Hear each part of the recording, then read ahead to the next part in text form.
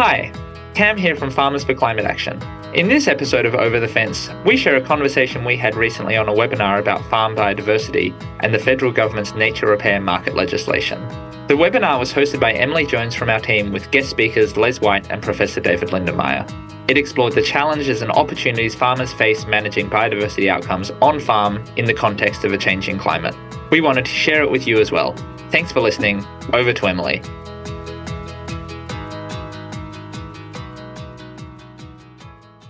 For those of you who are new to Farmers for Climate Action and maybe haven't heard of us before, welcome. Farmers for Climate Action is a movement of nearly 8,000 farmers right across Australia.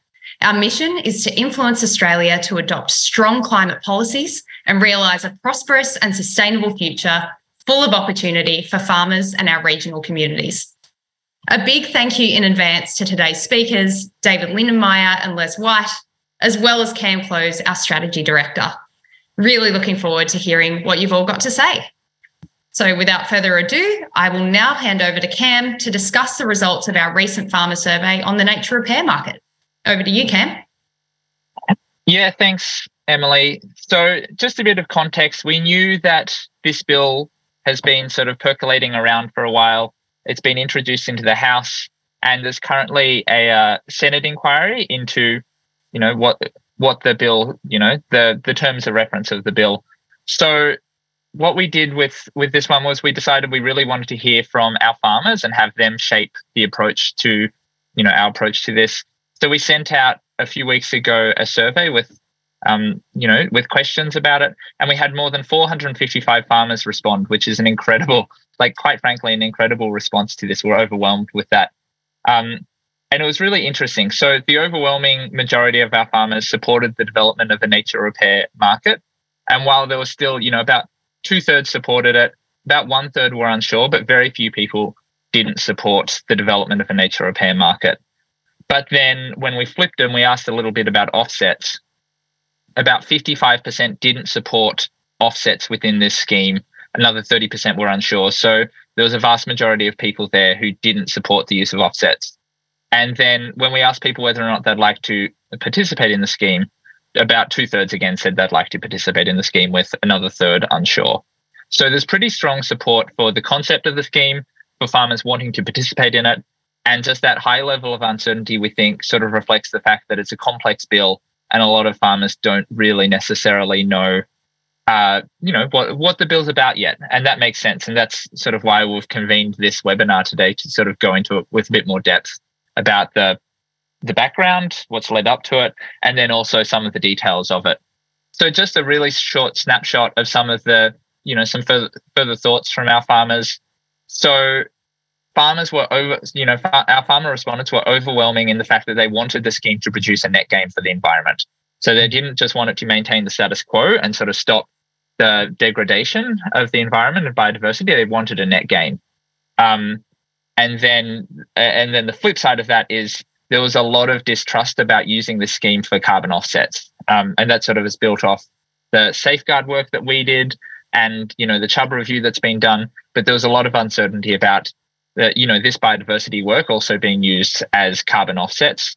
And that's partly also because I think there's a lot of distrust in the carbon offset scheme. And, a lot of farmers and a lot of experts feel as though historically it's been prone to corruption. And then just the other sort of simple takeaways was a desire for smaller landholders and, smaller scale farmers to be able to access the scheme. A lot of farmers would really like that.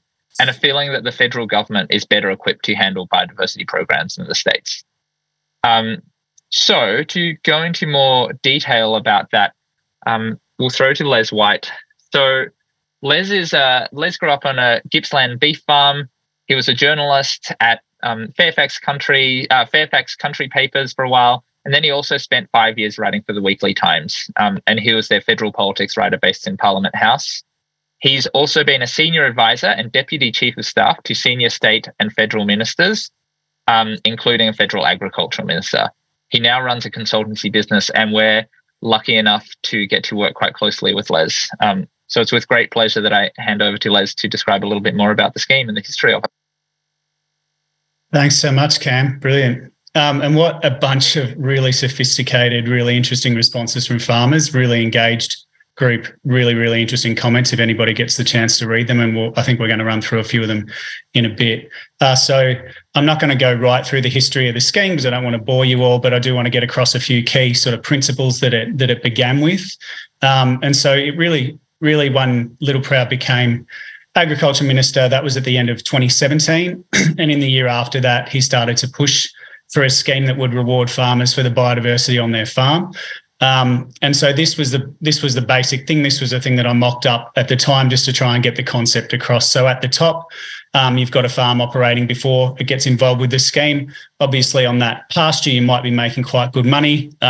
Just before anybody does, I know that Australia has very different rainfall right across the country and it's wildly variable. So you just had to pick a number as an example. But as an example, let's just say you're making $400 a year on the pasture that you've got because you've got cattle grazing on it. In that top left corner of that slide, you've got a bit of remnant vegetation on your farm. You're actually probably losing money on that because you're paying rates on it and you're still having to expend money on weed and pest control on that. And then the same with that slope leading down to the creek, the cattle aren't getting any goodness out of that. There's not really great pasture there. It might be a bit muddy or whatever, or difficult for them to inhabit. And so you're losing money on that as well because you're still spending money on the rates and the pest and weed control. If you look down to the next slide, that just tried to illustrate that, that top left-hand corner now, maybe you've entered the enhancing remnant vegetation pilot or what will hopefully be this scheme. And so you're getting paid to enhance or maintain that remnant vegetation in your top left-hand corner, and you might be making $30 per hectare per year off that. So that's not a huge amount. But what it has done is it's switched it from being a negative for the farmer to a positive for the farmer. And I think you can see really clearly from the results of the Farmers for Climate Action survey that farmers are actually rapt at the idea that they're increasing vegetation. They want to do it. They just don't want to have to, cop a massive financial impost for it. And then slightly still in that middle slide, the carbon and diversity payment in the bottom left-hand corner of that middle slide, that farmer is participating in that carbon and biodiversity market where you've planted some mixed species forest there and it's growing back. And so because you're getting paid for carbon and biodiversity on that, the payment might be more like $100 a year. Again, it's not going to pay you the same as running beef or cattle, but now you're starting to get passive. Now you're starting to get income that produces all the time. And down in the bottom slide, this was just to illustrate that the payments as they're scheduled, they still land every couple of years, even during drought. So you've got some income that's now no longer dependent on rainfall that year. So even if you've had to destock and even if you're feeding your cattle that are obviously inhabiting that pasture part of your farm, you're still getting some income from the enhancement remnant vegetation and also from that carbon and biodiversity payment. There was probably three key principles that were stated at the time, and everybody that came into this process had to sort of get on board with them and agree with them. So the three key principles were that the scheme has to have integrity. So we've seen around the world in many different schemes, if the scheme doesn't have integrity, eventually there's an expose and it shows that what people are being paying for is not real, whether it's carbon or whether it's biodiversity. And then that scheme collapses because the value of those, be it carbon credits or biodiversity credits, becomes worth nothing when the market realises that they're not real, that they're actually not real credits. So that was the number one rule, has to have integrity. The second one was that the farmer had to make $1 out of it. So it couldn't be such a small amount that it wouldn't change behaviour. We wanted there to be a reasonable payment so that farmers that wanted to do biodiversity and conservation work on their land would be paid properly for it and actually make it worth doing. And the third piece was that the biodiversity increase had to be real and measurable. So you can't get paid for doing nothing. Basically, it's not free money. When you're using taxpayer money, you want to spend that in a way that actually creates the outcome you're looking for. And so the third rule was that there had to be a real and measurable increase in biodiversity. So I guess that sort of goes back to the integrity piece again. And I think you can see in those responses to the Farmers for Climate Action survey, farmers are super interested in the integrity piece. They really want it to work. I'll just wrap up before Em asks a couple of questions. Just that there was a veto power brought into it. So I'm sure every farmer on here will remember the managed investment schemes fiasco of the 2000s. And so to avoid that kind of mass takeover of big tracts of land where companies just go around buying big farms up and just making them into plantations, there was a veto rule introduced where for any plantation that was more than 15 hectares and where it was more than a third of that farm, the minister had a right of veto. So the Minister for Agriculture can still choose right now whether that project is granted taxpayer funding or not. So the project could still go ahead. You can still buy a farm and you can still plant 100% of it to a carbon and biodiversity scheme, but you would have to seek private market to pay for it. You'd have to get a business to pay for that rather than taxpayer dollars, because the Minister for Agriculture has the right to say, well, no, we won't go ahead with that because we don't want those massive tracts of land taken over. So it was actually kind of aimed at trying to get family farmers involved and make sure that the benefit went to family farmers who were setting aside a piece of their property rather than to those sort of massive corporations that can come in and buy up enormous tracts of land. Thanks, Les. That was a really clear overview of quite a complex issue. So I'm sure everyone has really appreciated that, and there's so much to, digest and unpack. So I have some initial questions for you to start teasing this out a little more. Don't worry, everyone, we will get to your questions at the end. So you heard the farmer feedback on the scheme from our survey. Can you speak a little more about what you think of that? I know you've touched on this a bit already, but there was quite a lot to unpack in the responses. So what really jumped out for you? Honestly, the sophistication of the response. Firstly, the volume of them, right? Like to get more than 450, and I think that was up for 4 days. That's a lot of farmers writing in with thoughts on them. And then when you actually go through them, I actually jotted down some of the comments because I found them. The farmers are super engaged and the responses are super sophisticated. So some of the stuff that really impressed me, we need to ensure that this is truly beneficial to biodiversity and not an excuse for greenwashing. Like, I think it just shows you, the economists would like to tell you that everybody's just motivated by money. The only way to predict human behaviour is to provide a financial incentive. Well, that's not what came back in the comments. The farmers were really motivated by integrity, I thought. Can have very poor outcomes if rigour is not applied to assessing offsets versus development. It can become a licence to continue business as usual whilst giving the appearance of an environmental good. So again, another farmer saying, I'm interested in this. Well, I think they're saying I'm interested in this scheme, but don't just make this a greenwashing thing. Like, I don't want to be the excuse for you to bulldoze a bunch of Daintree rainforest. I was just super impressed with them. And honestly, when you read through those comments, it's literally, I reckon 2/3 of them have an integrity component to them. Just really impressive. Yeah, so let's dive into the integrity topic a little more. So offsets in particular were obviously a hot topic for farmers in the survey.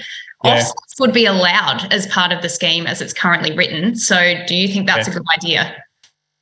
No, I don't. It wasn't in the initial scheme. So just for those of you playing along at home, the reason that many people oppose offsets is because you can never reconstruct what existed somewhere else. So if you bulldoze a bunch of koala habitat on the Cumberland Plain, west of Sydney, and then you ask a farmer at Dubbo to regrow that habitat, there's not actually a koala population out there to live in it. So you're not getting like for like.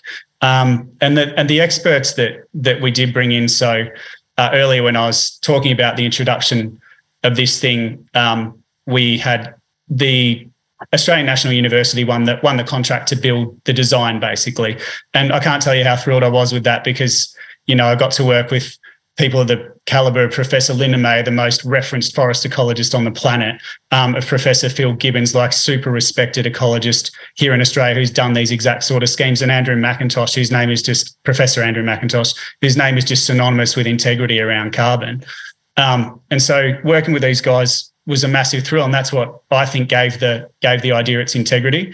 I don't think the farmers want to do offsets, but I've just always opposed the idea because you're not going to reconstruct what was somewhere exactly as it was somewhere else. It's not a like for like usually. Also, I'm a bit nervous about the idea that the market drives that. So we all know that there's a bunch of corporations that need or want to clear land. But, that's got to be done with integrity if it has to be done. And I just think this market needs to be driven, hopefully mostly by taxpayer dollars. Maybe you can get some companies in there that are voluntarily saying, well, we want additional biodiversity, so we're just going to go out. We're not clearing any land, but we're going to go and pay farmers to grow more biodiversity. That's the outcome that we're looking for. Brilliant. Thanks, Les. I think you've comprehensively covered all of the issues around integrity, and there's a lot for our farmers to think about there. So we'll now head on to our next speaker, Professor David Lindenmayer. So Professor David Lindenmayer is a world-leading expert in forest ecology, resource management, conservation science, and biodiversity conservation. He's made major contributions to key fields in the life and environmental sciences. He's established 7 large-scale long-term research programs, has over 820 papers published in peer-reviewed journals, and has authored or co-authored 47 books. He's lived and breathed these issues that we're covering today, so I can't wait to hear what he's got to say. So, David, to kick us off, can you maybe talk a little bit about your background around on-farm biodiversity and the nature repair market to give us some of that context? Thanks, Emily. Yeah, so my background goes back in the farm sector, actually to my relations in central Queensland, who actually started in the cattle business in the 1860s. And had quite a strong stewardship ethic across their land in that part of central Queensland for many, many, many decades. And then part of the family made some poor decisions about extensive land clearing, and some of them went bankrupt and had to leave the land. And so I've been cognizant of these kinds of issues for quite some time. Then we started in the late 1990s. We were asked to begin to monitor what was some of the outcomes from the Natural Heritage Trust, because even though a lot of money was spent at that stage, nobody really knew how we were tracking. We knew how many kilometres of fences had been put in. We knew that a lot of trees had been planted, but we didn't actually know if it was effective, and we didn't know what the biodiversity dividend of those investments were. So a lot of our long-term monitoring now still builds on the early work from Landcare, from the NHT and elsewhere, and it's really quite instructive to see how things have changed, what we can do well, what wasn't done so well, and how it might improve. And a lot of that understanding then forms a really important platform for a nature repair market, in the sense of knowing what the right kinds of standards might be if we're going to do a planting, if we're going to renovate a farm dam, if we're going to protect a rocky outcrop, those kinds of things, because we need those kinds of standards to make sure that we're maximising the chances we're going to have an effective outcome. We've also understood a lot about the importance of monitoring in this space. And monitoring is often the sort of the Cinderella science, where, it's sort of in the background. It's actually really important, but, my colleagues in the arts sector say that it's always possible to get the money to buy a new painting, but it's impossible to get the air conditioning to keep the painting in good nick. So monitoring is really important in this space, not only to track how things are changing, but also to provide the credibility for these kinds of markets. So we think of this in the context of 3 kinds of monitoring. Compliance monitoring. So did Farmer Wendy actually do what she said she was going to do? Inputs monitoring, which means did Farmer Bill actually spend the money that he was given to do what he was supposed to do in his contract? And then the outcomes monitoring is what was the biodiversity dividend of those management interventions? And sometimes it will take a long time to see those changes. And the advantage here is that we've already got 25 years of long-term monitoring to show us what the likely outcomes of those interventions are going to be. Brilliant. Thank you. Diving into monitoring a little more, can you maybe explain why monitoring needs people on the ground? Yeah, so there are some people that believe that if we just run a satellite over the top of someone's farm, then we'll be able to know what's going on. Now, satellites are valuable because they'll tell us, what was the area of planting, what was the area of remnant bush, what's the size of paddocks, those kinds of things.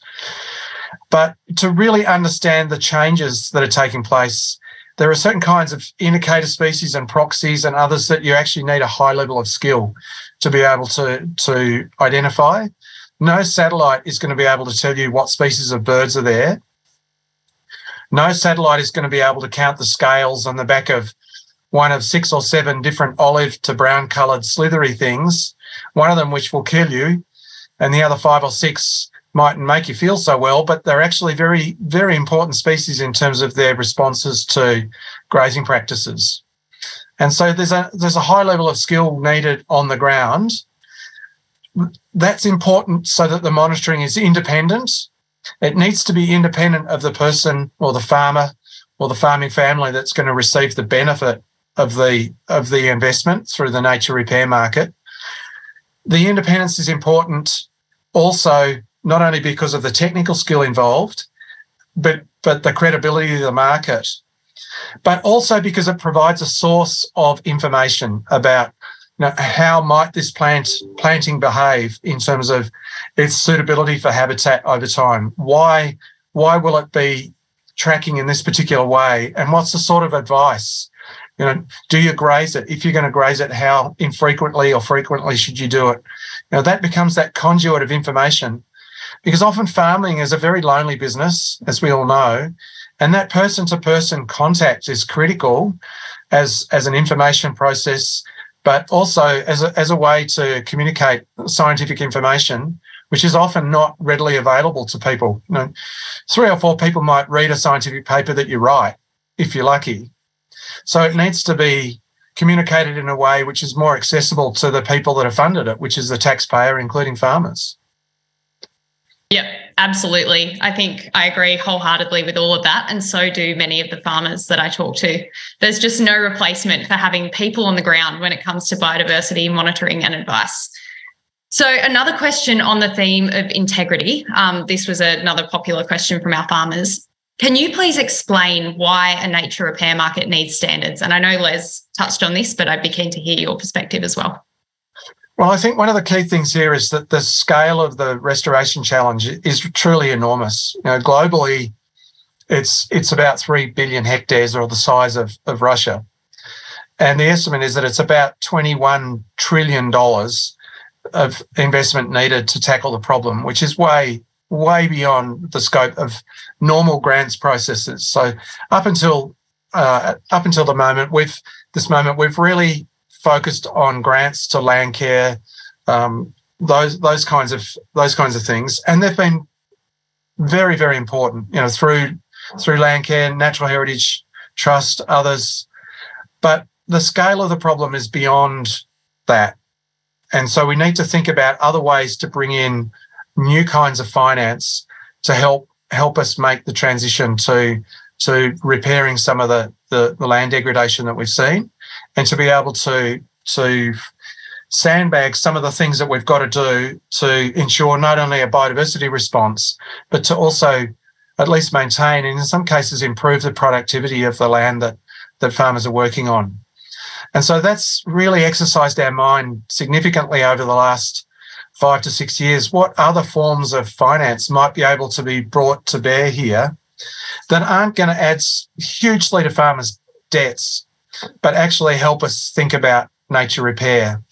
So some of our work has included some interesting analysis with Bruce Chapman, who was the inventor of the HECS Higher Education Contribution Scheme at university, where people take on a loan to become better educated, to set themselves up to earn a higher salary later in life. And then when they're able to do so, when they're able to afford to pay back their loans, then they're able to start to paying that down. And we've been thinking about that in the context of the farming space. When, for example, you improve the quality of the water in your farm dams through a renovation process, then you should see greater weight gain in your cattle, for example. You would also see a biodiversity dividend from doing that. So that then opens up opportunities for ways to fund people to do these things without massively increasing their debt burden, like happens with a normal loan. You take out a normal loan, you have to pay it back from day one. With a revenue contingent loan, like in the HECS system, but in the farming space, You would only start to pay back that loan once you had greater profitability in the landscape on your farm, and you were seeing better times. And during extreme times like droughts, big market downturns, you wouldn't be putting pressure on farmers to pay back their loans when times like that. And so there's been a lot of thought about how those systems won't be gamed as well. Bruce has put a lot of thought in that space.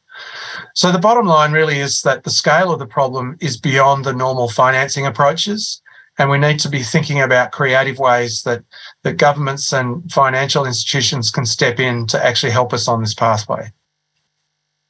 Wow, what an interesting idea. A HEC-style scheme for on-farm biodiversity. I'm sure that will be a very popular topic for questions from the audience. So if you've got any, please send them in. So on to our next theme. Do we actually have enough knowledge and data to make a start on paying farmers for biodiversity right now? And the answer is absolutely yes. So we can use the information from many, many farmers' sites that we've studied and monitored dating right back to 1998. So we know what a good planting looks like for the temperate woodland belt from central Victoria to southeast Queensland. And that would extend across to South Australia and probably the Midlands of Tasmania.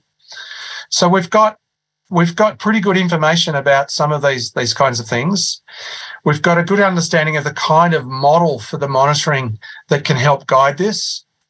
And some of that information will extend to other places or other natural assets, such as paddock trees, shelter belts, farm dams, even grazing regimes. So we can use the knowledge that we have so far to start to guide some of this, because with the right predictive tools, we can give most farmers in that kind of area a kind of understanding of where their natural assets will be in 10 years, 20 years, 30 years' time if they undertake certain kinds of actions now. Of course, there's a lot more to learn. Of course, there are other ecosystems that aren't covered by that. But that really just indicates that we need to invest more in this area to get the monitoring and the data streams right. There are other existing long-term studies and monitoring that can help us in this space. And it's a matter of pulling this together, and it's not impossible to do.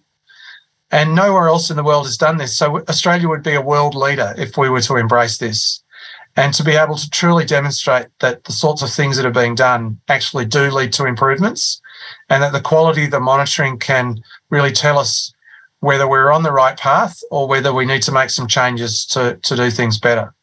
For example, under the last, one of the initial stages of NHT, there was a lot of planting of tree lanes. So these were single trees going a long way into the distance, and they actually created habitat for the noisy miner, which is a very nasty, hyper-aggressive bird species that drives down other bird species in these landscapes. So that was a mistake. But all's not lost. Essentially, it means that we've learned from that, and we're able to rework the way that we do our plantings to drive down the numbers of those animals and bring back other species that we wanted to nurture populations of on farms. And they often don't have to be huge differences in practice. It's just a matter of making sure we've got the right monitoring to tell us what the real outcomes are, and that we can provide that monitoring data to the people that need it, including the NRM groups like land care, catchment management authorities, local land services and others, so that they can be up to speed about what the latest knowledge is showing and what the monitoring data is all about. This is really about partnerships. It's about scientists working with farmers, scientists and farmers working with land care and NRM groups to take us to a better place. Brilliant. Thank you. I'm sure our farmers will be glad to hear that they can get started on this soon. And I also didn't realise we were actually a world leader in this space, so that's very exciting to hear. On to another topic that comes up a lot when we talk about nature repair markets. Will this scheme mean a lot of regulation and bureaucracy for farmers? Because this is something that farmers obviously want to avoid. Yeah, that's a good question, and it is a concern. I think the way that we work in this space with good monitoring, independent monitoring, farmers aren't going to be asked to do that. they're not going to be asked to differentiate between those 6 or 7 species of olive-coloured snakes on their property. I think it's best if it's done independently. It doesn't have to be a massive exercise with every planting and every grazing regime monitored on every farm. We don't need to do that. We can have a strong sample of farms and sites to give us an indication of what the right standards are to be able to support a nature repair market and an income stream that way. So because we monitor Farmer Wendy and Farmer Bill's property, it doesn't mean that we have to do Farmer Fred and Farmer whoever's property as well. We have a sufficient sample to tell us what's likely to happen if we do things in a certain way. So I think the notion of having an appropriate sample with enough statistical power and the right design will give us the kinds of information to create the standards that will be able to take us to a better place. So it doesn't have to be a massive regulatory burden. I think it's the sort of thing that government will need to support in the monitoring space. And the data from this can be available to anybody that needs it, who wants to see it in an independent sense, and to be able to be used in that way, so that there's credibility in the market. There's data to see whether things are changing in the right way. And often it'll need to be long term, because Australia is very variable in its climate, and some of these natural assets only become really important, for example, during droughts, and their effects are dissipated during the wetter times, and then they come back again in the subsequent drought. So having it long term over many sites on many farms is important, but we don't need to be everywhere all at once. Great, thank you. All of that, I'm sure, will be very encouraging to hear for our farmers. Back to offsets again. Do you think that offsets should be allowed under the scheme? I know Les had some pretty strong opinions on this. Are yours the same?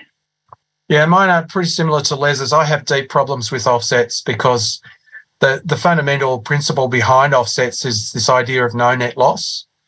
And that's very, very hard to do in the environment space, because no two places in the landscape are the same. And particularly in some of our landscapes that have had a long history of heavy disturbance, often what's remaining is very, very important. And what's remaining is often the core for the way that we're going to start on this restoration journey. So that's a key principle in restoration, is that you keep what you've already got and then you build on that and take it from there.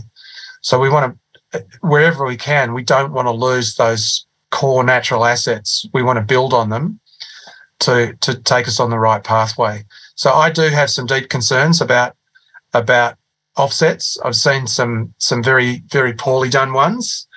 We wrote a paper about the anatomy of a failed offset in southern New South Wales, and that was by no means the worst, but it wasn't a good outcome.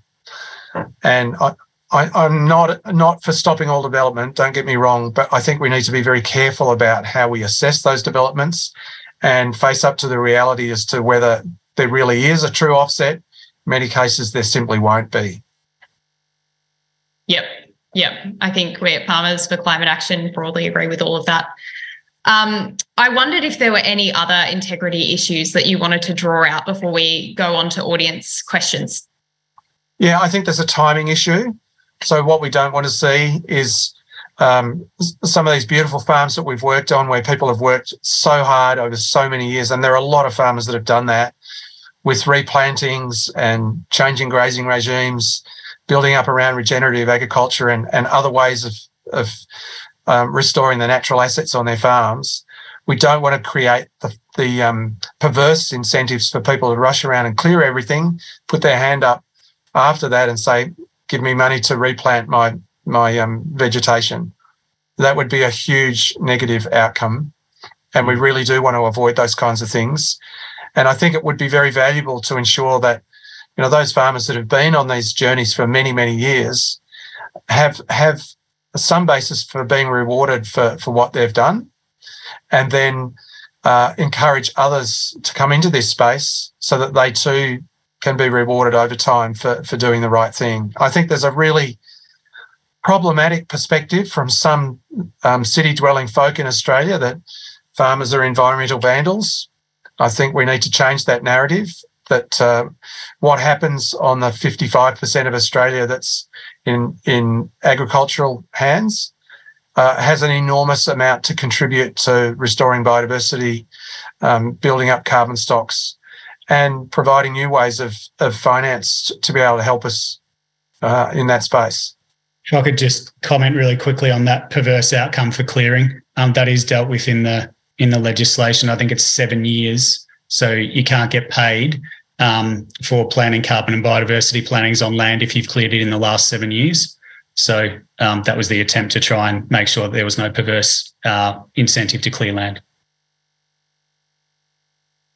Great.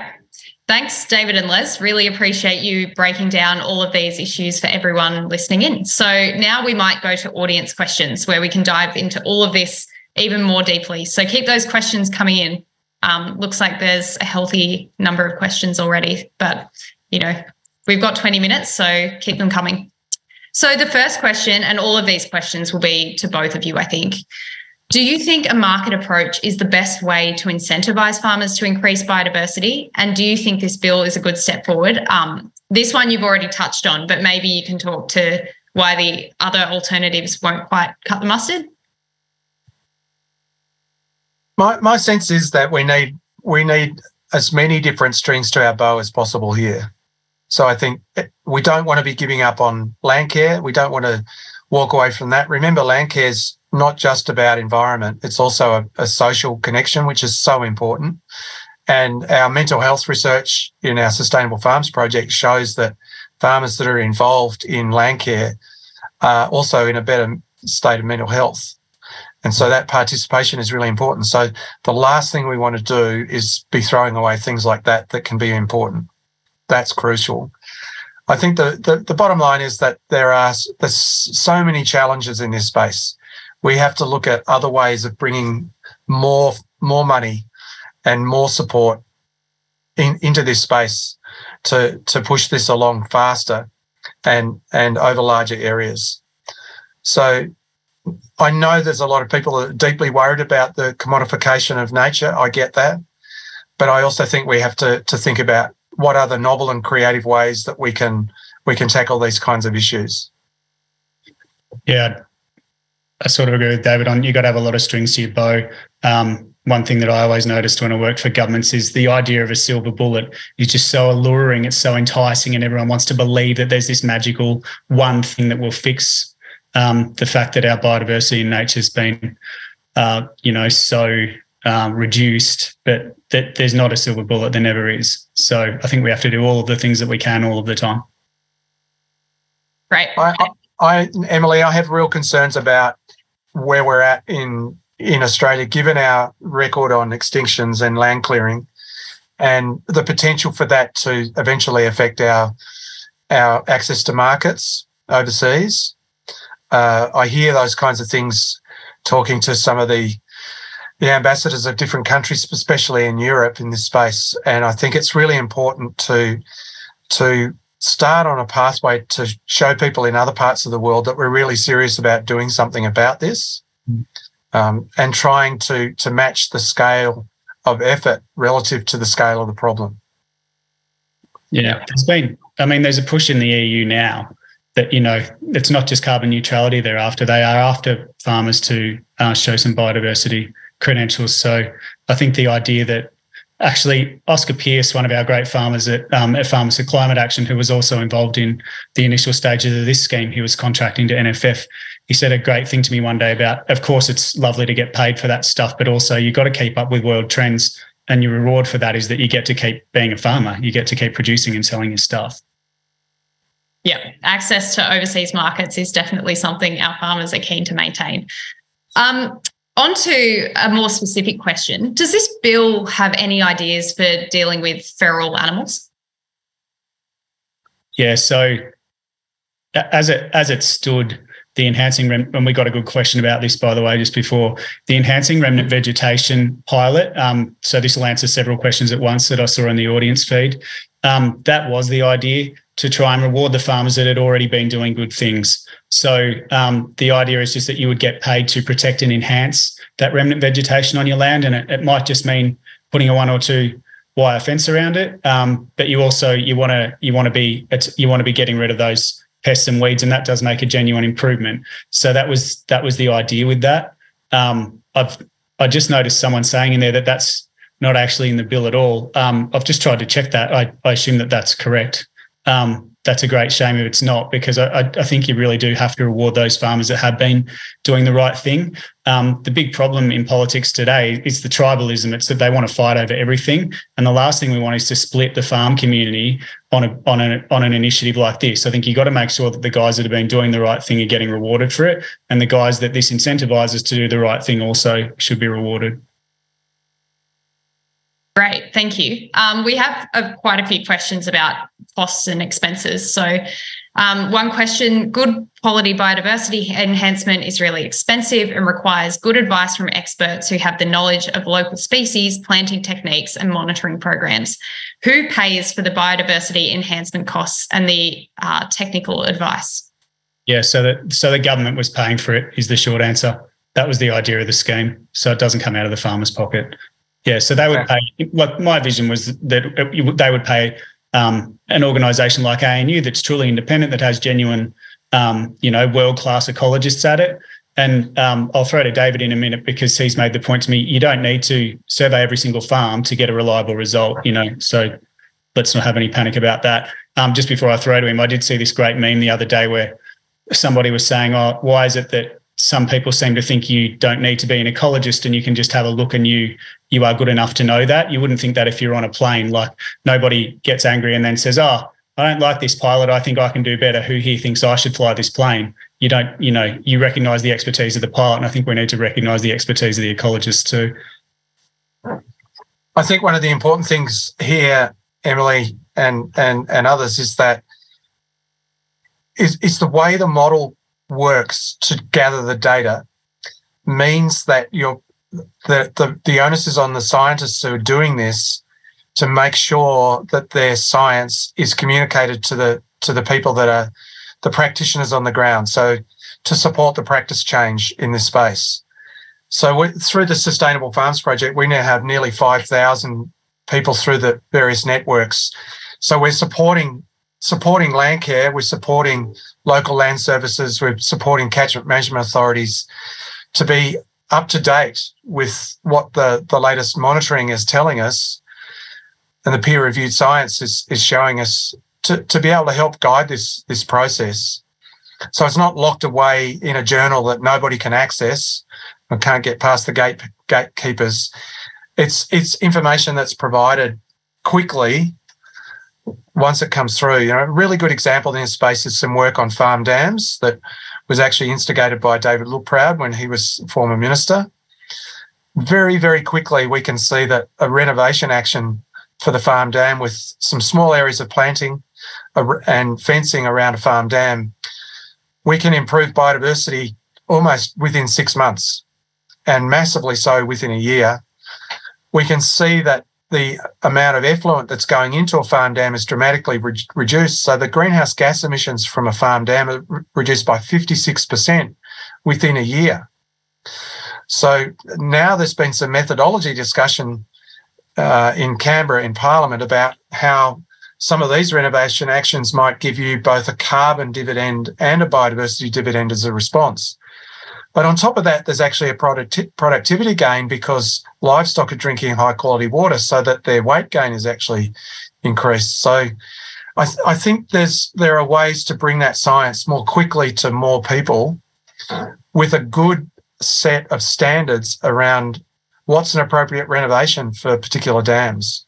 And that's where we really start to get to an exciting space where, because the vast majority of wetlands are gone, most wetlands, the proxy is actually well-managed farm dams. We can really make a difference in that space, but through carbon accounting and greenhouse gas emissions as well, because most of the gases coming off farm dams are methane and nitrous oxide, which are not good things to be putting in the air. I think that the big selling point for that farm dams thing is the productivity gain. like as soon as you got your cattle and sheep putting on more weight faster, making you more money, farmers are interested, and then the politicians will be interested, hopefully. Yeah, for sure. And it's really encouraging to hear that you can have such a quick turnaround time when it comes to improving biodiversity on farm. It's great that you can get some results nice and quick. So this is another one that our farmers care a lot about.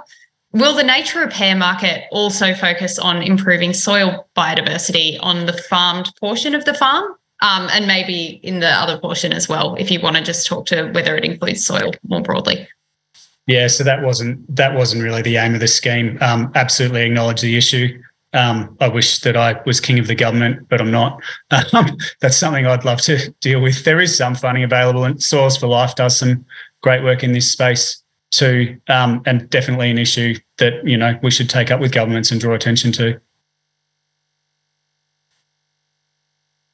Emily, I saw a question there from someone who had chimed in and asked, how does restoration around farm dams change the greenhouse gas emissions profile?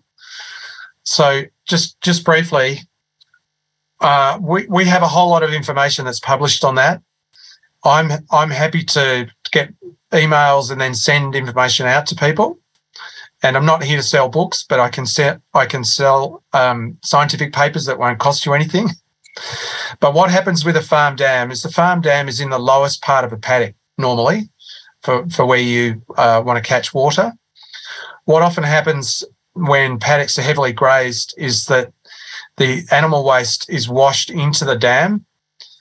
So the all the nitrogenous waste, when you add water to it in the dam, you get nitrous oxide, and when you have a fecal animal waste, you add water to that and you get methane. So by planting around your dam and fencing it out, either to then pump water to a trough or to have a hardened access point so that animals can only access the water through one part of the dam, you're reducing the amount of effluent that goes into the dam, so you're then reducing the amount of methane and nitrous oxide that's given off. And so when we've monitored dams that are renovated versus control dams that are not, we see this colossal difference in the emissions profile of the two different kinds of dams.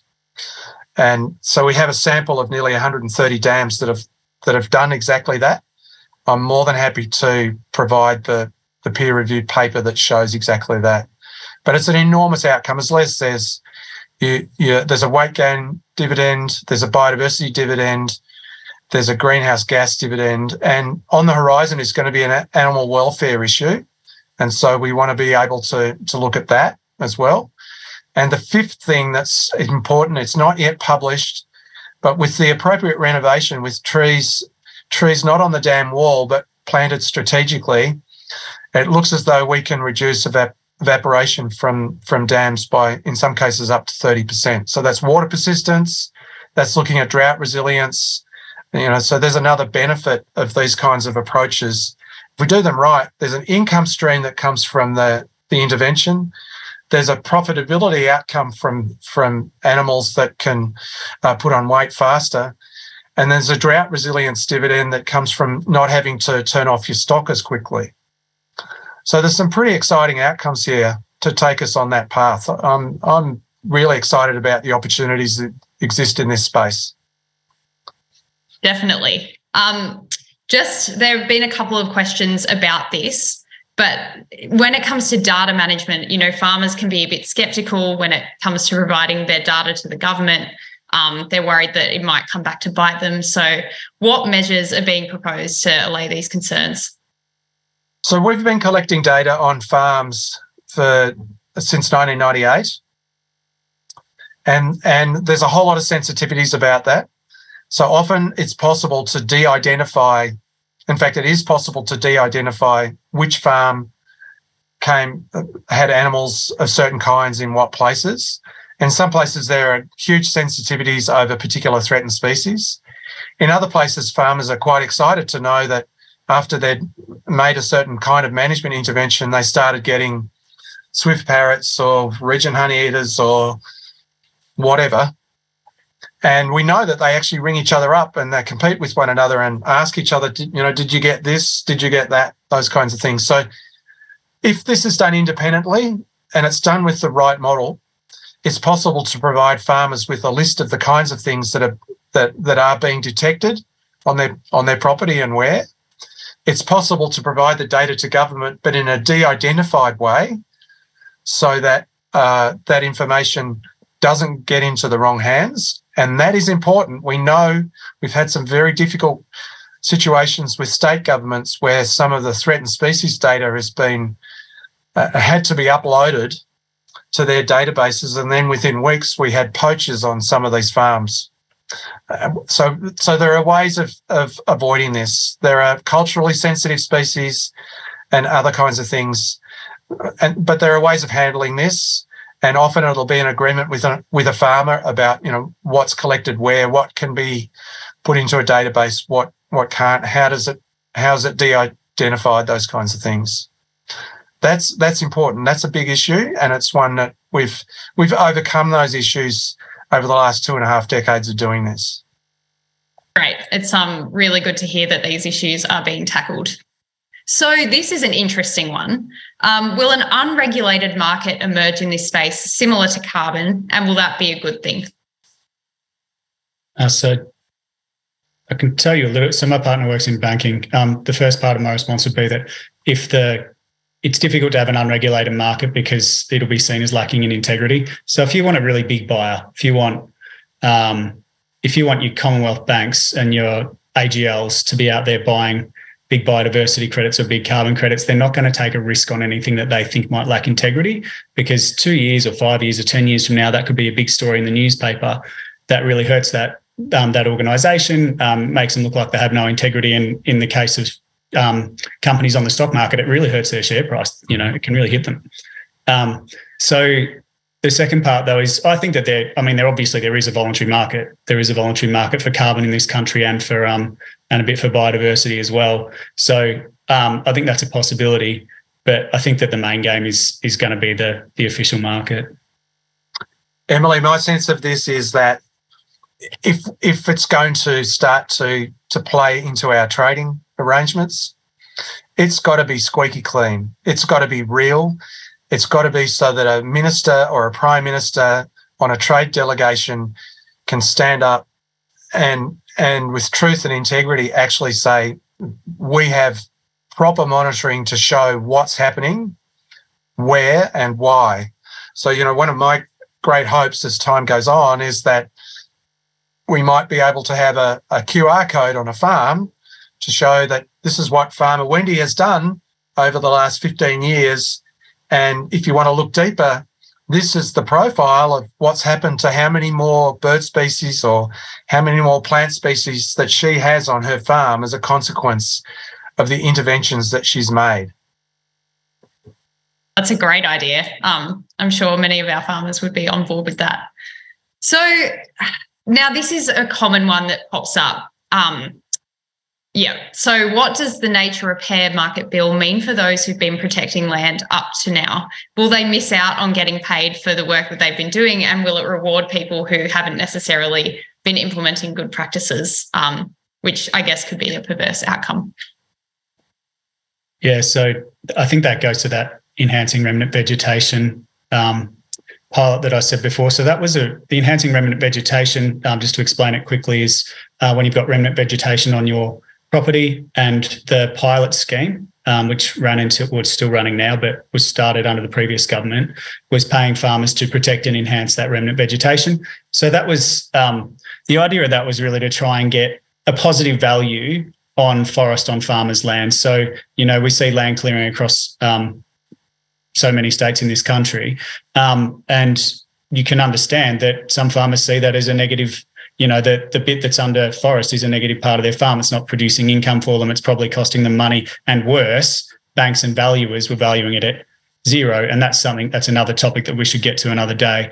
But so that was the whole point of the enhancing remnant vegetation thing, was to put a positive value on it, make sure the farmer's making money out of it. So that does go to what the question is asking, the very valid question of, well, hang on, I've been doing the right thing the whole time. Don't I get something? So under the previous scheme, that was the case. I still hope that this scheme can be amended to include that again, because I just think it's so important. And the Australian, whilst not an ecologist, tree hollows are just such an important part of the Australian ecosystem. We've got 300 native birds and animals that require tree hollows to live in or to breed in. When you're knocking those tree hollows out, 170 years to get most of those tree hollows back to the place and more. Like I read a great study on powerful owls where 50% of their nesting sites were more than 500 years old.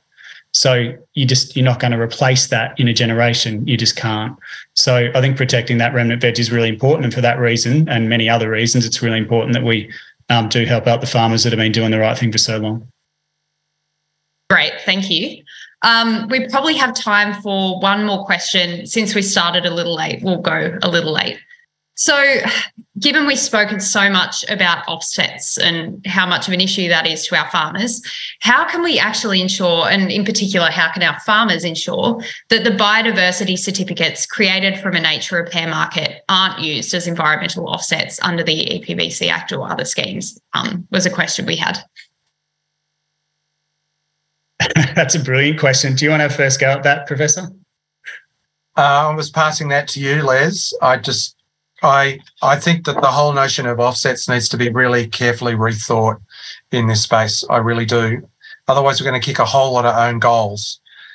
And I didn't like doing that in the game that I used to play, and I don't think that we should be doing that here. There's enough to be done in this nature repair area without overcomplicating it with things that might be highly ineffective with offsets. So I'm really concerned to make sure that we don't have those kinds of things. So the drafting of the bill and how it's amended, I think, is going to be really critical to make sure that doesn't happen. Yeah, so just the overlay of it going through the Senate, just for everyone playing along at home. So it'll go to a Senate inquiry, and that'll take a couple of months, and that'll give all sides, so Labor, Greens, Liberals, Nationals, Independents will all get a go at some questions on that. Then the Senate report will come back, so that sort of kicks it down the road for a little while. Obviously, I'm not keen on the offsets thing, and it's actually twofold. It's one is that I don't think it protects nature, but the second one is that I don't think you actually want big companies being able to just buy off massive tracts of farmland and being able to offset their own bulldozing elsewhere, and I don't think that would be a good result. In terms of if there were offsets, to answer the question asked, I do think as a basic market principle, the seller should get to choose their customer. And if you don't want to sell to that customer, if you don't like a particular company, then you shouldn't have to sell to them. I think that is quite doable. I think it is quite possible for the buyer to know who the seller is. I mean, that's what we do with every other commodity. So why can't it be done with this one? Les, since this is in your wheelhouse, if farmers are particularly concerned about offsets being part of the scheme, what can they actually do now to try and advocate for that to no longer be a part of the scheme? Yeah, so there's a couple of things. There's probably three things. So you can write to the minister. You could write to Minister Plibersek. If you Google her, and she's a reasonable person and I believe that she's very open to making changes to this bill if needed. So that's number one. Number two, you can make a submission to the Senate inquiry. If you just jump on the APH website, australianparliamenthouse.gov.au, have a look down the inquiries, the Senate inquiries list, and you can get on, make your own submission. You can have your local member stand up for you. That's their job. Politicians are on the public dime and they're supposed to represent your views in Canberra. Thanks to whoever just put that up, Karina. Yeah, that's probably the three places that I would start. I think we need farmer views in there. If all farmers deserve to be heard, and that is a way that you can be heard. That's a great thing that electronics have brought to us now. You can literally get on there, type your submission, press enter, and it's taken into account. So I'd encourage everyone to do that. Farmers for Climate Action will also be putting in submissions. So if you want your thoughts in that, I think we've already taken them into account, to be honest. That's why we did the survey. But if you've got any extra thoughts, please let us know. Yes, and that survey, I believe, is still open. So if you hadn't filled it out and you've got some strong feelings, feel free to go ahead and fill that out. You should have received an email about that a couple of weeks back. Well, that brings us to the end of the questions. Sorry we couldn't get to everyone's. We're out of time now. And it also brings us to the end of our Biodiversity on Farm webinar. So thank you so much to our speakers, and also to everyone here for attending, submitting your questions and showing such an interest in an important issue. For those of you who are new to Farmers for Climate Action, welcome. As always, don't forget to rate and review this podcast wherever you listen to it. You can always get in touch with us via email or over social media. Our email is info@farmersforclimateaction.org.au. Thanks for listening.